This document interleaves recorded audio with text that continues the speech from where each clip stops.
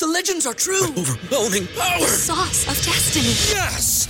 The most legendary sauce has arrived as McDonald's transforms into the anime world of WickDonald's. The greatest flavors unite in all new savory chili McDonald's sauce to make your 10-piece Wick Nuggets, fries, and Sprite ultra-powerful. Unlock manga comics with every meal and sit down for a new anime short every week only at WickDonald's. Ba-da-ba-ba-ba, go! At participating McDonald's for a limited time while supplies last. At Parker, our purpose is simple.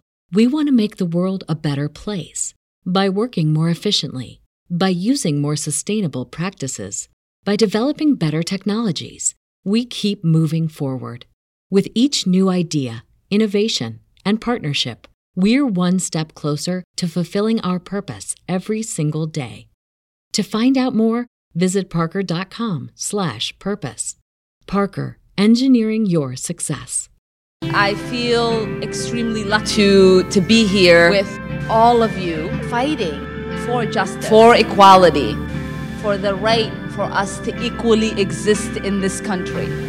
There were 329 uprisings, 257 cities within 4.5 years. And neither Martin nor Fannie had any control over that. We might be headed to the promised land of speaking the truth and finding our external liberty once we internally liberate ourselves.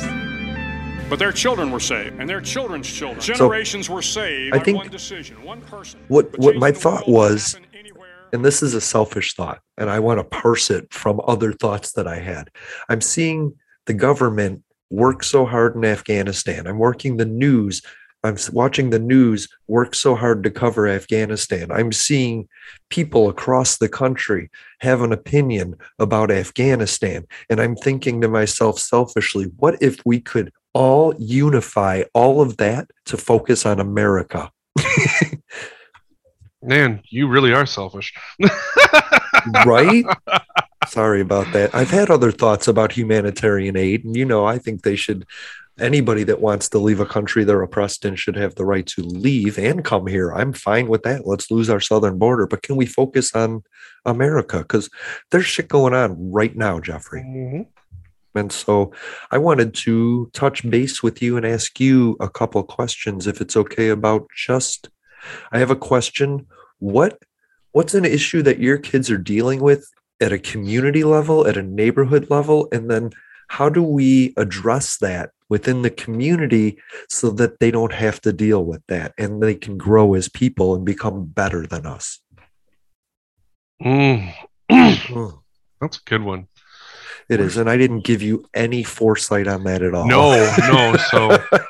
So I would say, in terms of what are some issues that my kids are having to deal with?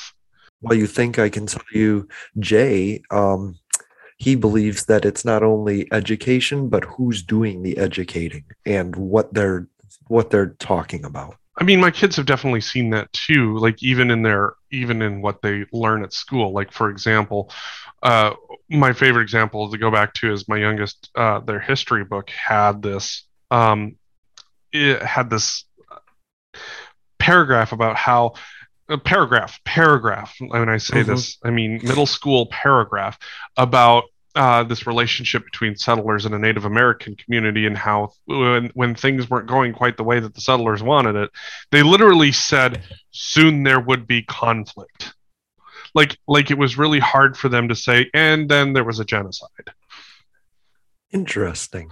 So it's the words that they're using. Oh, and that's the thing is they're wanting to make some of this buttery smooth, like it's going to be somewhat easier to swallow the fact that we killed God knows how many Native Americans, and then use words like soon there would be conflict. I'm sorry, what? Right. What? Felt like a little more than conflict to the Indians at the time, Right. I'm pretty sure that conflict is not the word that should be used, but what do I know? I would say that, yes, the education part of it is definitely huge.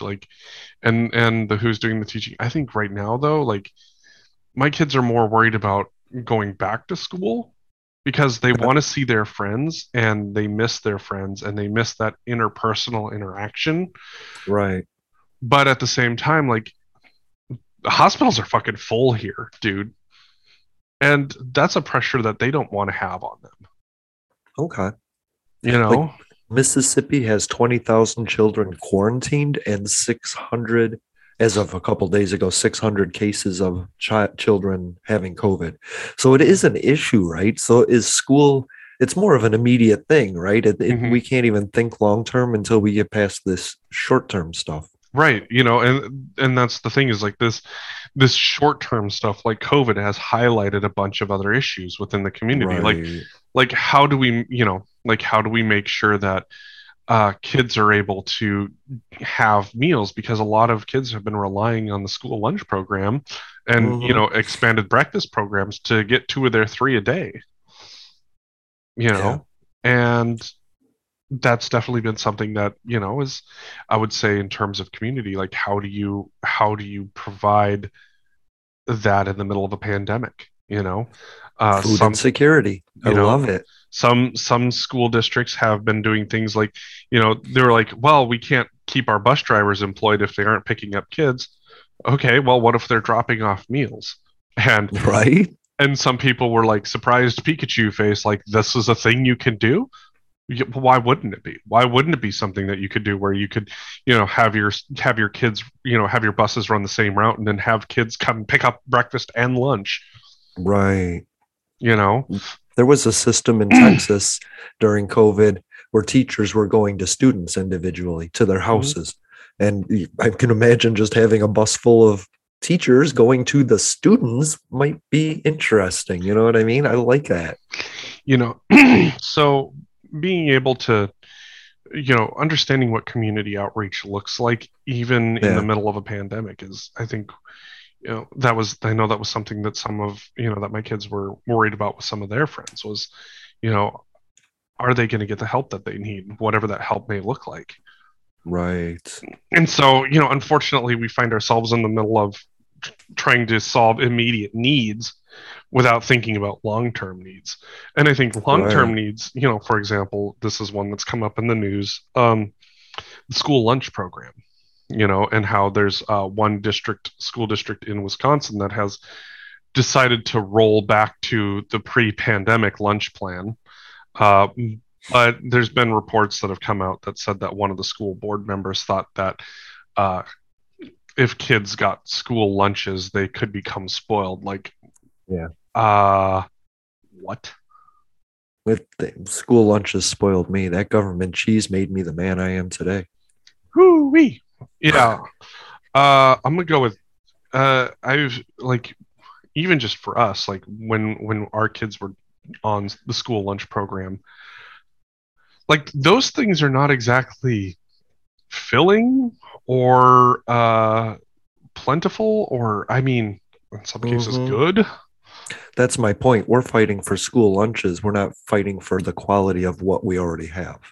And so, like, yikes, like, some of the stuff that I saw them handing out, I mean, like, I was getting pissed at my kid for getting double lunches because it was costing us money. But then when I saw what they were getting as a single lunch, I was like, oh shit, what? Like, wait, hold on. This is what a single looks like? No wonder you're getting double lunches. Right. And welcome to the government's version of literally everything, including the future of Medicare for all. I mean, you're going to get a lousy portion of a generic drug while everybody else gets the latest version, you know, so. And it was just absolutely wild to me. And so it's not like in the last 5 years, the school lunch program has fundamentally changed, and that, you know, these kids are like walking through like a high-end sushi bar or anything like that. It's nothing like that. It's like, you know, it's grade D suitable for prisons and dormitories. Right. I think it was Trey Crowder I saw discuss this, and he was saying the same thing. Like, I got a square piece of pizza, you know, it's not like I'm going to get spoiled from that. And that's just even it is like the school lunch programs that we grew up on are even different than the school lunch programs that exist now, which is, you know, where people are sitting there thinking about, you know, they kind of went all out with our school lunch programs a little bit more than they do now. And looking at what they do, look at what they get now. It's like, yeah, no, this is not great. And on top of that, as I've talked about with my kids here the last couple of days, it's like there's plenty of evidence out there that show that, kids who have access to, their meals, number one, they are usually more attentive in class and they do better in school. They have fewer behavioral issues. Yeah. Because, well, guess what? When you aren't fucking starving, turns out the brain can do great things. And as somebody who grew up in that, can confirm. So in my mind, one of the things that we've required that kids go to school, right? And to me, as part of that, like in some states, like straight up, if your kids don't go to school, they will send cops to your house to make your kids either go to school, or they will like go through, I forget what the process is called, where essentially it's like a delinquency process for like truancy. That's the word I was looking for. Oh, cool. I finally got a word in to help you. It's just what I'm saying is between homeschooling and charter schools and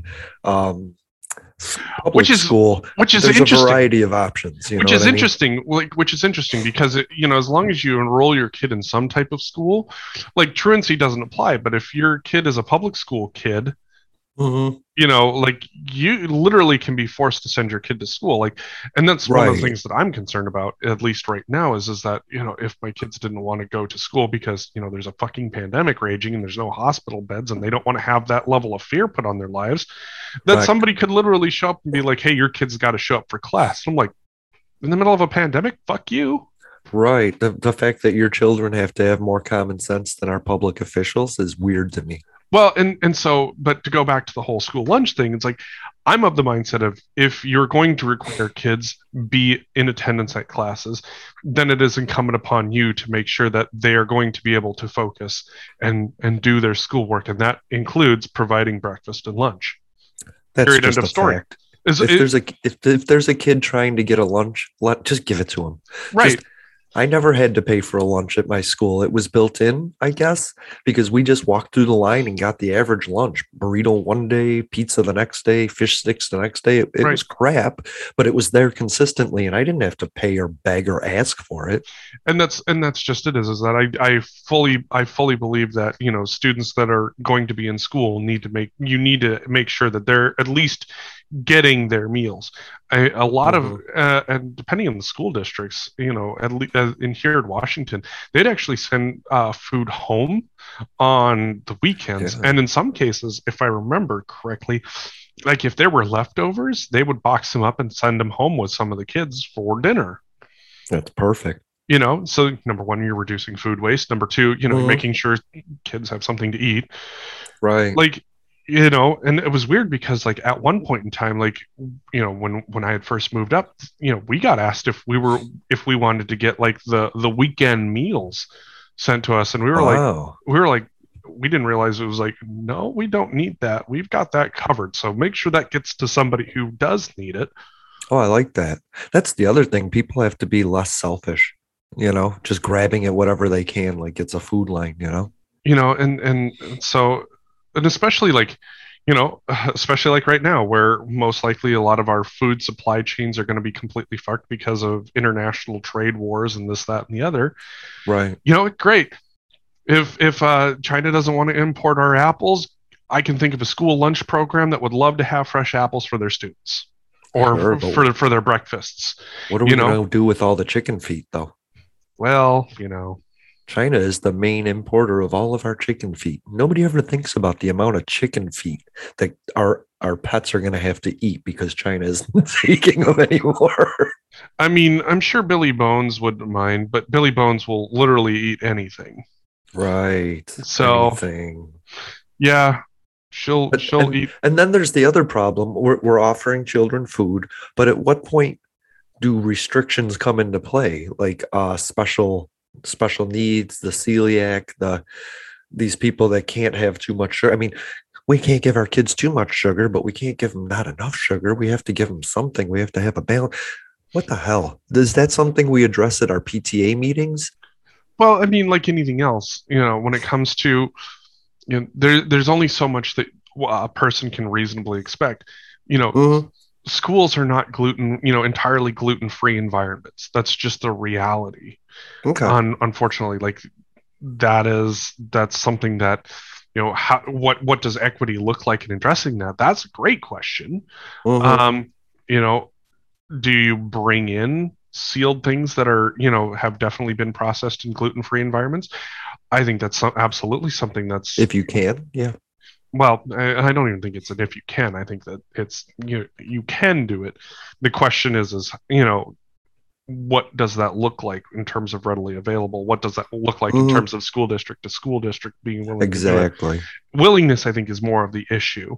And bottom line, again, I'm going to go back to, if you're going to require kids to be in school, then you need to have meals available to them, period. It doesn't matter if they're gluten-free, if they have nut allergies, melon allergies. I don't give a shit. It's like, what it means is kosher, halal. It doesn't matter. Like, you need to have food readily available for growing minds to be able to do the things that you're requiring of them, period. End of story. For sure. I think school by school, community by community has to depend less on the federal basic standard and meet the needs of the kids in the school. And if you need a little more budget for that, it should be there. If you have to budget in special foods, then that's what you have to do in your community. I don't think the federal government I don't think we should be dependent on a government standard for the basic, because I just don't think every community, we talk about that with everything. A federal policy shouldn't address each community. It can't possibly. It's a generic average. And I think I want to be community wise. I want to address that in our communities instead of looking to big daddy government to solve all of these problems. Maybe the federal government would have handled COVID and Afghanistan better if we were helping ourselves a little more in our communities, in our neighborhoods, on our blocks, with our neighbors. I don't know that that's necessarily the case, because I love how neutral you are. You will not bash the government when I give you a straight chance. I'm going to bash them. I just don't necessarily think that it's quite the way that you look.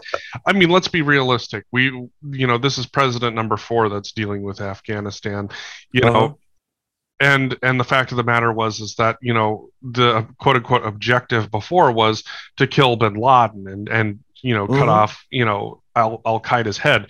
And then for the next 10 years, we were kind of like playing kick the can in Afghanistan. Right. And it's like, building.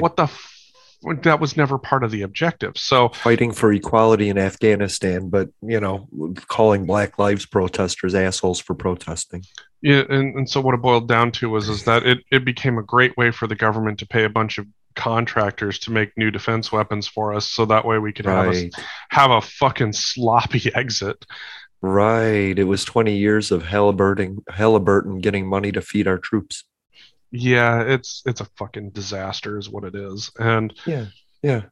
It just is. It's absolutely fucking insane. I just, the idea that the federal government was going to do this any better is just laughable, because, I was talking about this with another friend. When you look at what does war look like, when you think about what our quote unquote most successful wars have been versus what our least successful wars have been. A couple of the best examples, like number one, when you look at World War II, is very much deal with, a Japanese empire that was a threat, and deal with a German, a Nazi empire that was a threat. Yep. They had very clear goals: capitulation, period, end of story. And those two empires capitulated. And after that, yes, we had a presence in there, but we also invested really heavily in their economies for them to be able to, rebuild themselves. But, in those regards, though, when you think about it, our investment in those economies weren't because we needed a stable Germany in order to, make sure that we didn't see the rise of National Socialism again. It was we needed a capitalist Germany to fight a communist threat.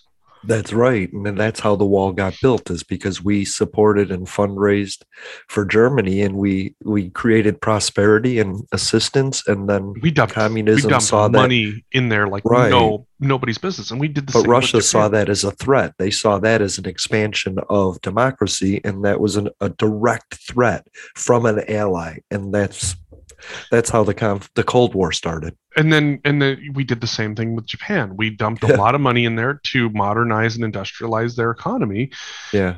As a way of showing Russia that, look, we can prop up capitalism like nobody's business. Right. You know, your Soviet Union evil empire is absolutely nothing compared to what we can do.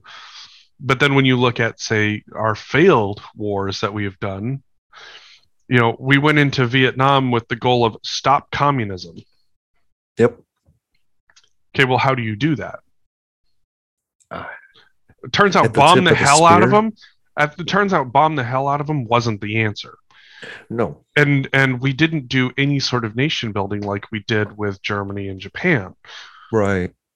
We didn't do the levels of investment in Vietnam like we did in post World War Germany and Japan. It wasn't even close. Right. You know, it was essentially carpet bombing them. Yeah. It was carpet bombing. It was Agent Orange. It was napalm, and no changing minds. Yeah. And throwing a bunch of arms at a group of people who were not seeing any relative improvements to their quality of life. For sure. And then we had one, I would argue, successful war, but once again, clear goal: get Saddam Hussein out of Kuwait. That's what I was thinking. Yeah. It was very clear. It's like, this is what we're going to do. This is how we're going to do it. We had a coalition of multiple Arab countries. It's like, this was very well defined. This was going to have a definite end. And once we hit that end, it was like, no, we're stopping. So once we pushed the Iraqi forces back into Iraq, that was it. Game over. We're done. I will say, though, it's interesting and nobody talks about it. Saddam Hussein was an oil producer without a port. And when Iran started blocking vessels that were carrying, Iraqi oil, Saddam decided he needed access to the coast. And that's why he was traveling through Kuwait along the Iranian line, was to just get a port so he could distribute his oil. And the United States sided with the oil-rich Saudis and Iranians, to help keep him from his port. Well, I understand. There was also the fact that Saddam thought that Kuwait was drilling under Iraqi soil, right? Stealing oil that way. He was ethnically cleansing his country at the same time. Oh yeah, no, like that's a whole fucking mess. I mean, he wasn't a great dude. I'm saying his objective was obvious, though, given the circumstances that were thrust upon him. Right. So you end up with that. We actually have a very clear set of goals that are going to happen, and then we're done, and that's it. But then we go into Iraq and Afghanistan 20 years later without clear goals. Right. Well, goals of propping up a system to divert investment from America to the military in the region. Like, they just wanted a budget. They wanted a military budget, an expanding military budget, and occupation provides the means for that. The goal was stop terrorism. Okay, well, how do you do that? Well, it turns out, carpet bombings and precision guided munitions and, accidentally, quote unquote, bombing schools and hospitals multiple times wasn't the way to do it. Right. Nope. And when you finally did cut off the quote unquote head of the snake, then we decided that we needed to stick around for another 10 years. Right. And make sure the snake died.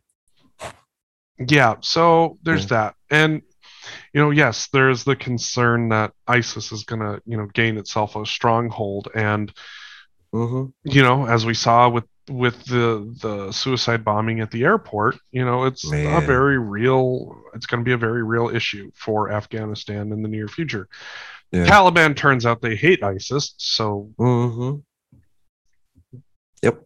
But there's a Venn diagram of soldiers that worked with both or family members that have worked for one or the other. It's a complicated look. The Middle East is a fucking sand desert that we should have never gotten into. Britain never should have gotten in there.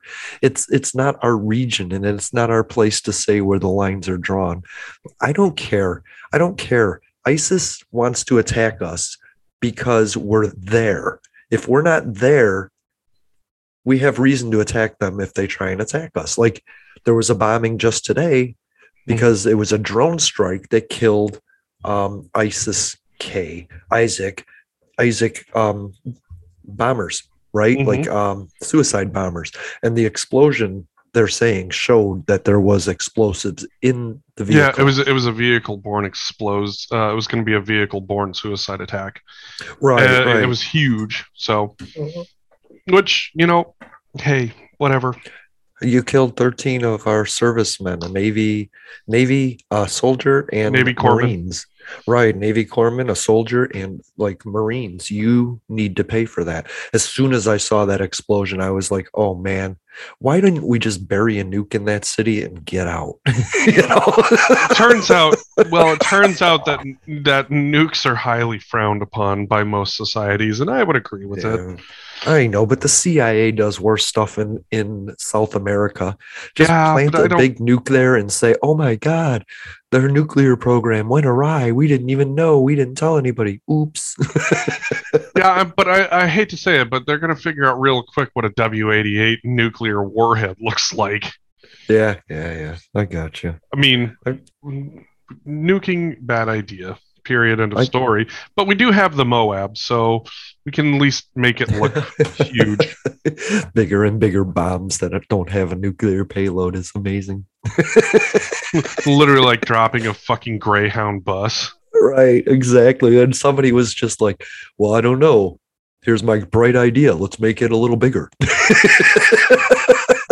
Meanwhile, it's a fucking Greyhound bus, and they put precision munition steering on it. I'm like, precision munition steering on a fucking Greyhound bus. This sounds. It's like speed, except for terminal velocity to hit the ground. Right. Well, Jeffrey, I got a great idea. Let's make a bomb as big as a blue whale. I wonder if a Hercules could lift that. I wonder if a Hercules could lift that. Well, we'll just build a bigger plane to contain it. Oh, I mean, that's not advanced thinking, is it? It's progressive thinking. Like, let's build a bomb. Let's build a hydrogen bomb. Let's build a bigger hydrogen bomb. Like, at some point, you just have to realize bigger isn't always better. Maybe inventing a new solution. A bigger motor isn't as good as maybe a smaller electrical motor. Or fusion. I mean, when you think about it, it's like even at the height of the Korean War, like we had a commander get relieved because they were dead set on wanting to nuke the North Koreans. So it's like, yikes. We covered that, and during the nuclear age, there was a group of people that were making nuclear rifles, like nuclear bullets, and nuclear hand grenades with smaller capacities. But they soon realized that not only would it kill everybody on the other side, but it would kill the guy that threw it too, Right, like they had that fucking Davy Crockett launcher, and it's just like... Like, that's a terrible decision. Like, who the fuck thought this was great? Oh, but it's tactical. Yeah, so you're tactically going to remove your own troops. That sounds like a fucking brilliant plan. Hey, y'all, I got this great idea. Wait, isn't that going to kill us? Look, you're deploying on... There's going to be some casualties. Yeah. That was the Cold War. We assumed casualties. Casualties were built in. They were a benefit, not a... not a negative. They were a positive, not a negative. Mm-hmm. That's so funny. War is so funny to me. War is just so funny to me. Like, I don't know. I don't know why we're in the Middle East. I don't know why anybody ever was. And, I've been spending a lot of time trying to figure out if Palestine was the asshole or if Israel was the asshole. And it turns out Britain was the asshole. Right. Well, not only that, but I don't know how to explain it. Like, they put Israel in there and Palestine was like, oh, okay, we're going to start fighting them. But then Jordan came in and Egypt came in and were like, we're going to take care of it before Palestine does. And then they dramatically lost in 6 days. Like Syria taken, Israel took it, Jordan took it, Egypt, they took it. They took all the land in a war that Palestine wasn't allowed to be involved in. And so I don't know who the asshole is, but it isn't Palestine. And I'm pretty sure it could be Egypt. Well, the thing about history is that the longer you look at it, the more assholes you find. Right. But what I'm trying to figure out is like occupation is one thing. Moving people in is one thing. But like when a country fights for land and wins it, that's a different precedent. Like that's theirs now, and that's what kind of sucks is that everybody was fighting Israel for Palestine's land and they lost to Israel, and it's like Palestine lost their land, but they didn't have a chance to fight for it. Right. And so I feel really bad for the Palestinians, but I feel really all right with Israel winning in that war. Now, what they did afterwards, ethnic cleansing of the land around them so they could expand, I think that's an atrocity we need to talk about, And so after the 6 Day War, what Israel did to the Palestinians is an atrocity. And that I don't like at all. You know what I mean? You think about the number of wars that were fought over that. I mean, you had you had the 47-48 Arab-Israeli War. You had the 6 Day War. You had the Yom Kippur War. Right. I mean, there was just a battle a few months ago. You know what I mean? I think there's one still right now. I think that's ramped back up again. Yeah. Oof. Yeah, but my issue is Palestinians have never had the right to live on their own land because somebody gave that land that they were living on to Israel. And I want to say Israel has been, through my estimations and research, pretty focused on just winning the battles and the wars, but not thinking about the people that it's hurting. Israel they never really went, should we do this? They went, we have to do this for our own survival. And what I'm thinking is there's a flaw in the thinking with Israel, and I'm not quite sure, but this is where I'm headed next. Israel is fighting for their homeland. I don't believe that where they are is their homeland. I believe their homeland is closer to Ethiopia. I think they're occupying the wrong land because I don't know where Egypt got their slaves from, but I'm pretty sure it isn't from where Israel is now. I'm pretty sure it was from Ethiopia. So that's where I'm working at. I mean, there's a lot of that's a tough one. Like I don't know a whole lot about further back history and maps. So yeah, I think that's definitely something for history experts and scholars to discuss there. Definitely. Because unfortunately, I just don't know. Like, all I can say is I know what I've seen in the Bible, but I can only speculate that how accurate that is. So that's what I'm saying. At some point, it's moot because the Bible isn't an accurate history. It's more of a fable-based history. Yep. Man. Okay. So, racist Florida man attacks at somebody at an airport in Miami. I have to get these Florida man, things in because Florida men are butt fuck crazy. I mean, I don't have much information on it other than he was trying to box an employee without wearing a mask at the airport. Yeah, I saw that one. Yeah, okay, good. There's a video, but I didn't get to watch the video. I just saw racist Florida man. I haven't watched it either. So it's absolutely spectacular. But, yeah. I guess what do that dude is unfortunately going to find himself on a federal travel ban list for the rest of his life, and even depending on how your busing, how your state metro system works, he might not even be able to use that anymore. That's good. So we just need to stop being racist. Hey, another story from racist Florida man, as we often do these ways. Donald Trump earned almost $2.4 billion in his 4 years in office. And I don't have much of the Venn diagram or the pie chart of what he got it in, but most of it was acquisitions, hotels, and branding. Oh, that doesn't surprise me. Right. But then it dropped in 2020. He was in 2019, 2017, 2018, he was earning 6.4 million a year, and then it dropped to 48 when COVID hit. So that might explain some of his actions in trying to control, a pandemic. Yeah. Turns out when you suck at dealing with active threats to your community, you don't make any money. So right. When all you do is think about money, you don't really think about the community threats. Right. Why do people keep electing rich people into office? Because they have the money to run, period, end of story. Gotcha. Like how much time does your average person who's working a job or two have to run a campaign? Like right. you still have to put food on the table at home. Mm-hmm. You still have to make sure that, your family's needs are taken care of.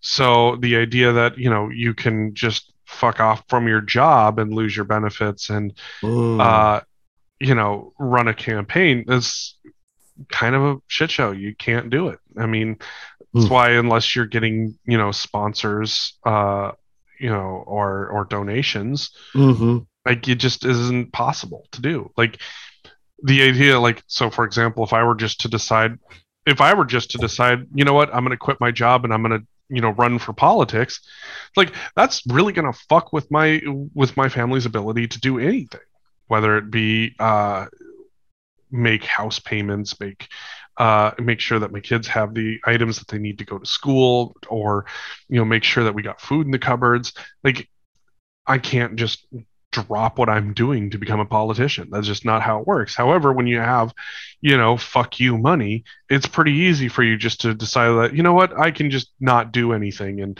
I'm going to run a political campaign for myself to get elected because I don't need to have a job that makes ends meet.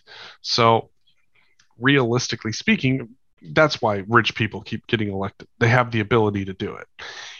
If I were to magically become rich, the likelihood, I wouldn't say the likelihood, the ability for me to become a politician would be a lot easier because I don't have to worry about how much time I have. My time would be spent focused on running a campaign, not, okay, now I've put in my 8 hours, I'm able to make sure that my kids are going to have, food in the pantry.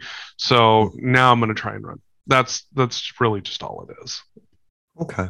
It's the people that are front and center that can do it, are doing it. They can do it. It's and basically, like we've talked about before, until somebody can figure out how to use the power of social media to run a campaign in their off time.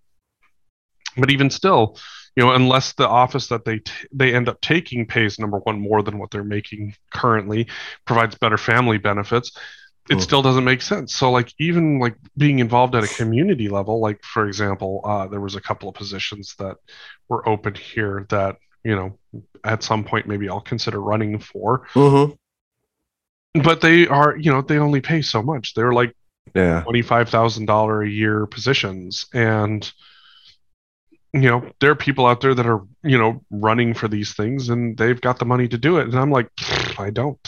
Yeah. Tallahassee Soil and Water Commissioner is a volunteer. Mm-hmm.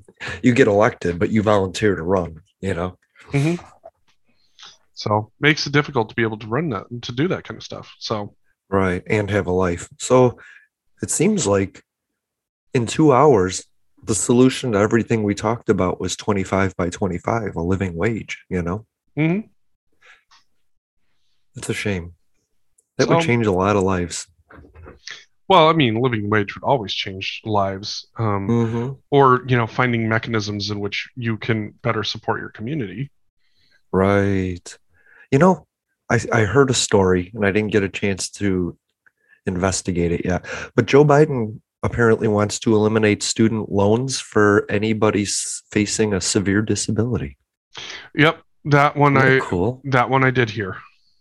The disability community says, oh shit, people are going to hate us more. What, living on your fucking Medicaid or Medicare that barely covers anything? People think that's what somebody, quote, people think we get things for free, and now that we're going to get something for free, they're going to be mad that we got something for free because they think we get something for free. When the reality is that, you know, what they're doing is they're forgiving student loans on people who can no longer work, period, and will not be able to pay it back. Right. So it's like, so rather than sit there and penalize people for not being able to work because of, well, the fact that they've become disabled, yeah, it's just not going to happen. Like in a pandemic that they had no control over. Right. So yeah, that is true. That's what they're looking at doing, and it's one of those. Cool. I think it's going to free money up for disabled people to become entrepreneurs and hire disabled people. So I think this is the beginning of a long-term, amazing arc that I want to watch. That's my hope. Is that that's what it would do.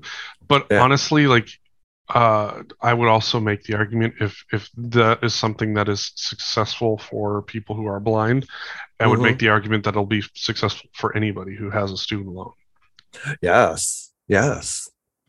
I don't, from the disabled people I talk to, there's two camps that I'm feeling sorry for myself, or I'm going to prove that I can do it. So I think people that are seeking education that are disabled, they're trying to overcome something that's really, really insurmountable, and they're doing it.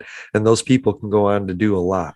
And I'm excited about that. My pause for concern, though, is that, you know, the way that I read it was that they were excusing the student loans for people who were at the point of disability where they couldn't work. Right.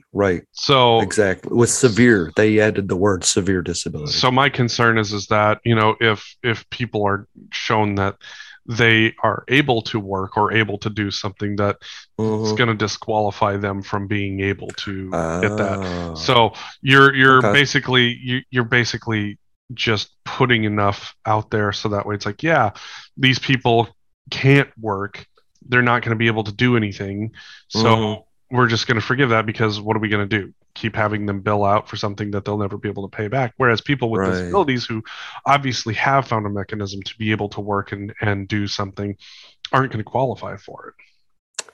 Interesting. So it's just relieving a stressor because there's already another stressor on the people. We're going to forgive the student loan debt because we already have you in another cycle of poverty. We don't want to have you in two. We're going to take one away. That's basically how I read into it. Okay. That's sad. That's pathetic. That's our government.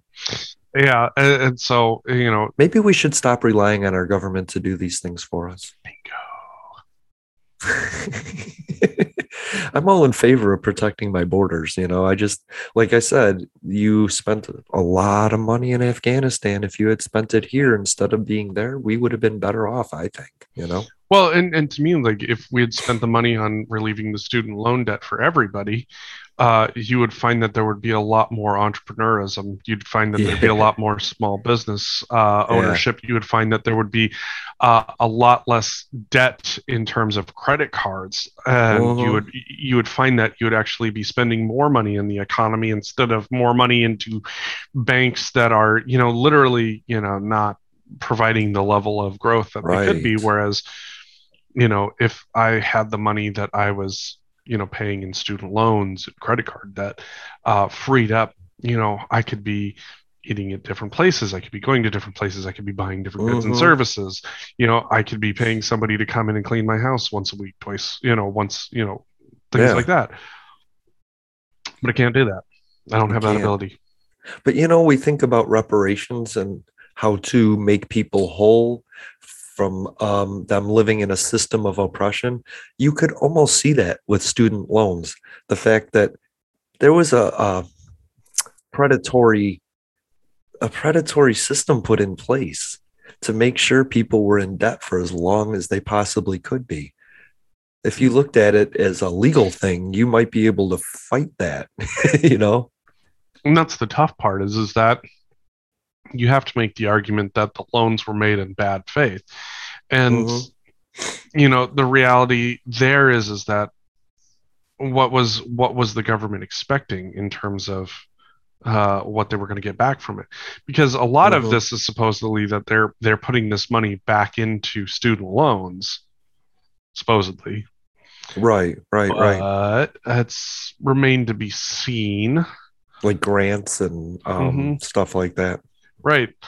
And so it makes it a little bit more difficult to prove that that's actually what's happening. Yeah. Whereas, there are other mechanisms that you could have done with this easily. Or, for example, like expanding what civil service looks like and how you pay back. Because I technically work for a nonprofit, but apparently I don't work for the right nonprofit. You work for us, buddy. You work with us. I don't work for the government, but I work for an agency that benefits the government. I don't. I work for, I technically work for. What was it? Like, what I do is technically a community service, but it's not enough of a community service. It's fucking weird. Like, basically what I do meets all of the qualifications but doesn't meet all of the qualifications because unless our organization was filed as one specific 501c3, it doesn't count, right? Even though like every single thing that I do technically qualifies under everything else.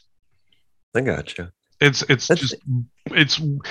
weird is what it boils down to. Because could I make more money doing what I do somewhere else? Absolutely. But I don't want to do it somewhere else. I'd rather do what I do and benefit my community. I like that. We're going to have a talk about starting a 503C. 501c3. 501c3. Okay. Nonprofit organization. So love it. 501c is a nonprofit organization, but then there are different subchapters. Exactly. So there's a lot of different ones. 501c3 is the most common, basically, able to do a lot of different community service. Apply for grants. It allows you to collect donations and distribute them and all that stuff. Yep. That's eventually within 5 years, I would like to be there, public access to be there. So right. And that would be fantastic to be able to figure out what that looks like. Yeah, I still don't know. People keep saying, you want to start a charity. What do you want to donate to? And I'm like, I don't know. There's so many problems. There's so many issues. I don't know. But that's for the group of people to come up with once I create the 503, Yeah, so, 513. Sorry. Yeah, so it's definitely one of those things where it's like, there will be a time and a place to figure it out. But there's also so many different nonprofit organizations out there, and they're classified in different chapters, and they do great things. It's just that, for whatever reason, they've decided to put them into a different realm. Like, for example, credit unions are 501c corporations. It's just that they're a 501c14, if I remember correctly. Because literally, 501c, like a credit union, the only people that you are beholden to are the people that work for the credit union and the people who put their money in the credit union. We don't have investors to answer to, nothing like that. Our goal is literally to work for the community, period, end of story. Right. So why is it that doing that level of community work and supplying that level of banking function to for people who normally that's out of their reach, why is that not okay in terms of community service or something like that? Right. Because essentially what you're doing at a credit union level is you're providing a level of service that, number one, rivals banks. Number two, is meant to help affected communities, and by applying that leverage of taking what the community is willing to invest and reinvest that in the community. Whereas banks are pretty good at taking what the community wants to invest and paying it out in bonuses and holiday parties that have strippers and coke. Right. I'm pro strippers and coke, just not with giant CEO bonuses. You can buy your own strippers and coke. I don't want to invest my money and have them take the dividends for hookers and coke for them. Right. They should be community hookers and cocaine. Our hookers and cocaine. Yeah, our hookers and cocaine. Wow. Well, and so what it boils down to is that, by expanding what that looks like, I think that you could easily build more value into community service and and serving the greater good, like there is no reason why what I am doing shouldn't be a part of that student loan forgiveness program. Right. I could quite easily go do what I do for the government or a private entity. It's just that what I've chosen to do, I've chosen to do at the place that I do it at, simply because I want to make sure that, number one, the community is being served and that they're safe in doing what they're doing with us. So, yep. Yeah, that should be our message for this week. Community involvement trumps national grievance, National grievance and national greed. Yeah. I think we're just focused on the air up there, but we should be looking at the grass down here, you know what I mean? And that's the thing is that it's so easy to build a community level involvement that either number one, can expand into other communities, or number two, that literally, you could have someone come up to you and say, hey, I want to start this in my community. Do you got any pointers? And you can literally be like, here's all of the charters and paperwork on how we do what we do. Take it and go do it in your own community. Let's do this. Exactly. Maybe that's what it should be. Maybe public access should teach people how to create their own, how to create your own community movements. Absolutely. Yeah. We meet community necessities. Absolutely. And have it just be a knowledge network. Right. When you see garbage on the side of your road in your own community, you don't look for the federal government to bring a garbage truck, Right. You need to address that. So I like that. I don't know why this question popped into my head, but we're towards the end, so I'll ask it anyway. What's your favorite Smurf? My favorite Smurf?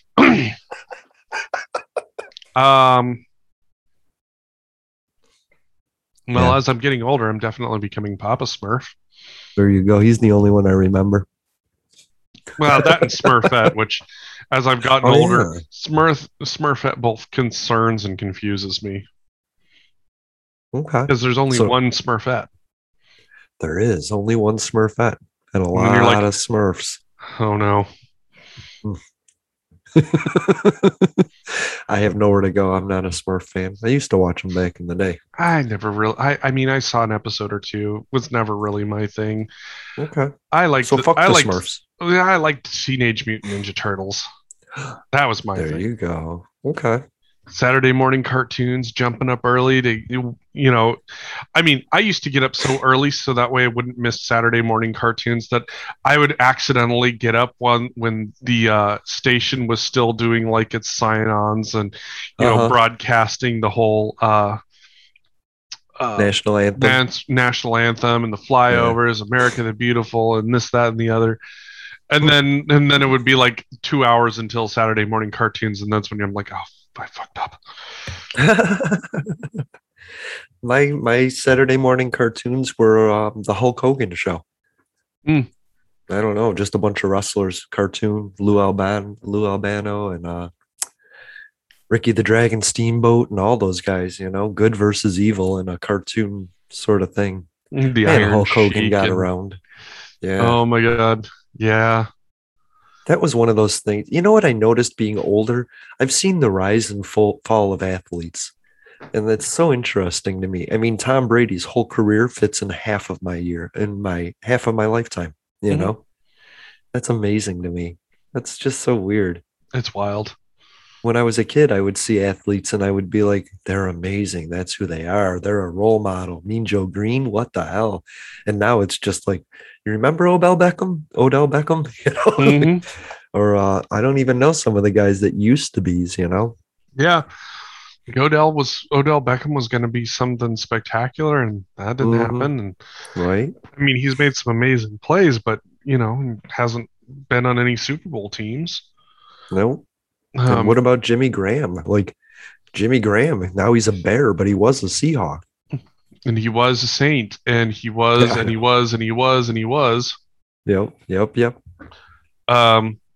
No, like it's absolutely wild. Some of the things that for example, I remember when Cam Newton came onto the scene, and I was like, oh my God, yes.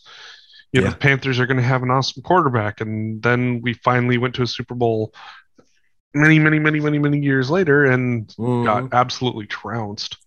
It was a good team, though. It was a good team.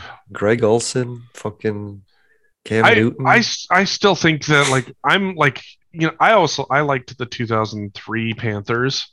You know, they had Jake Delhomme as quarterback, and I mean, they were just weird and scrappy. Julius Peppers was on that team. One of my favorite all-time players, by the way. So, no, that was a good one. They didn't win that one either, but it was, you know, they went up against the Patriots and they lost, you know, to a field goal kick. So, right. Whereas the Panthers just got straight up beaten. And now Cam Newton's a Patriot. How cool is that?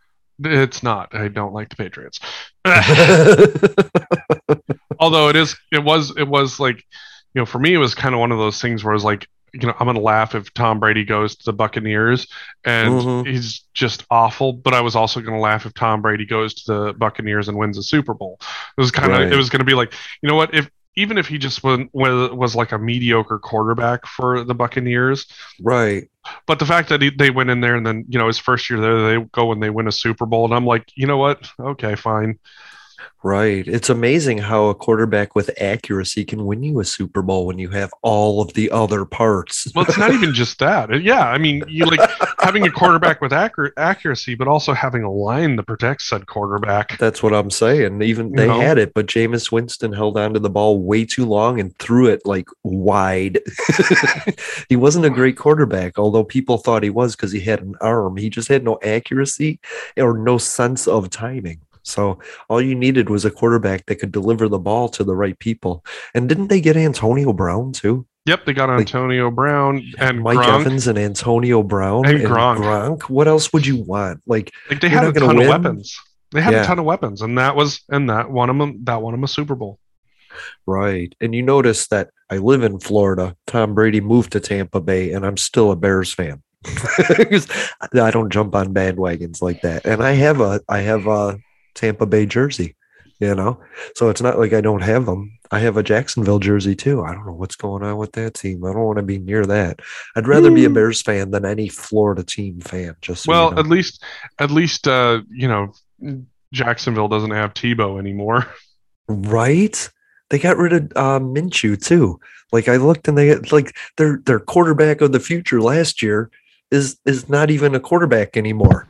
Yep. You know, and Mitch Trubisky's on Buffalo as a backup. Like, what did I miss this last 2 years? You know what I mean? Yeah, I mean, I just haven't watched football in a long time, really. Me neither. Thanks it's just to not Donald the Trump. Same. It's just not the same. So that's all right.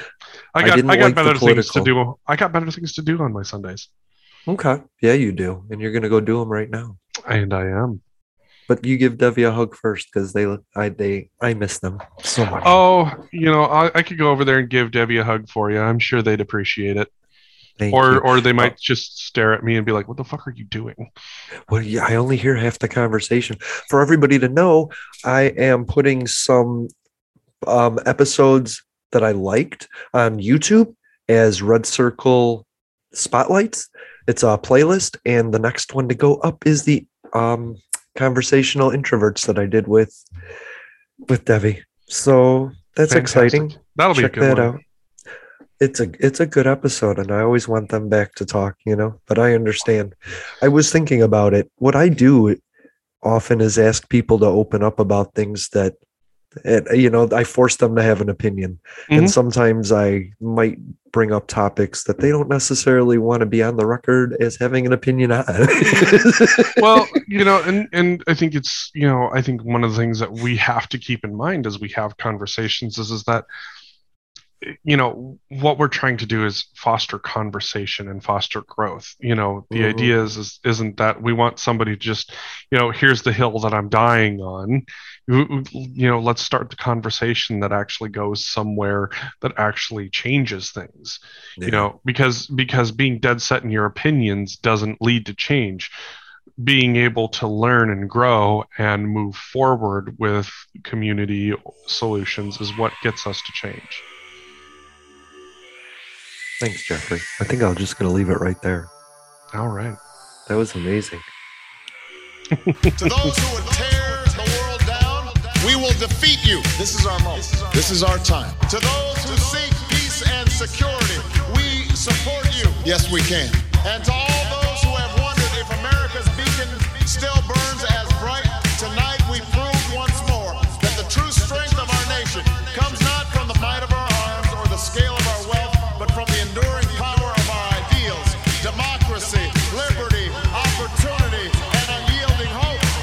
something you already know.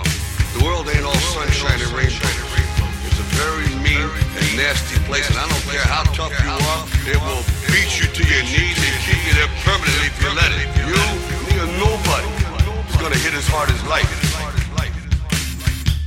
Ask not. Yes, we can. What your country can do for you. I have a dream.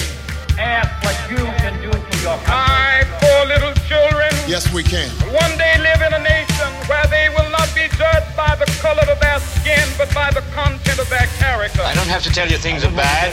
Everybody knows things are bad. It's a depression. In this lifetime, you don't have to prove nothing to nobody except yourself. But it ain't about how hard you hit. It's about how hard you can get hit and keep moving forward. How much you can take and keep moving forward. That's how winning is done. Welcome to Public Access America. Yes, we can. Sunday live streams on YouTube. I wanted to run out of that tunnel for my dad. On Twitter. What? Apple Podcasts, Stitcher Smart Radio Public, and Spotify. Yes, we can.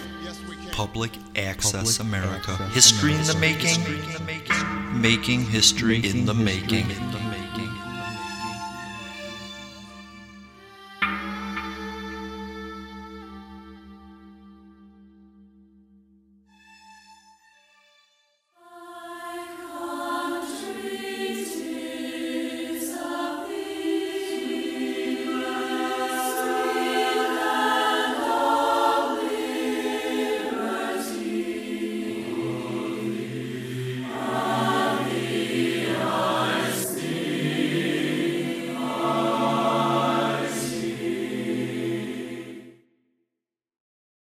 At Parker, our purpose is simple. We want to make the world a better place by working more efficiently, by using more sustainable practices, by developing better technologies. We keep moving forward. With each new idea, innovation, and partnership, we're one step closer to fulfilling our purpose every single day. To find out more, visit parker.com/purpose. Parker, engineering your success. Say goodbye to your credit card rewards. Greedy corporate mega stores, led by Walmart and Target, are pushing for a law in Congress to take away your hard-earned cash back and travel points to line their pockets. The Durbin-Marshall credit card bill would enact harmful credit card routing mandates that would end credit card rewards as we know it. If you love your credit card rewards, tell your lawmakers, hands off my rewards. Tell them to oppose the Durbin-Marshall credit card bill.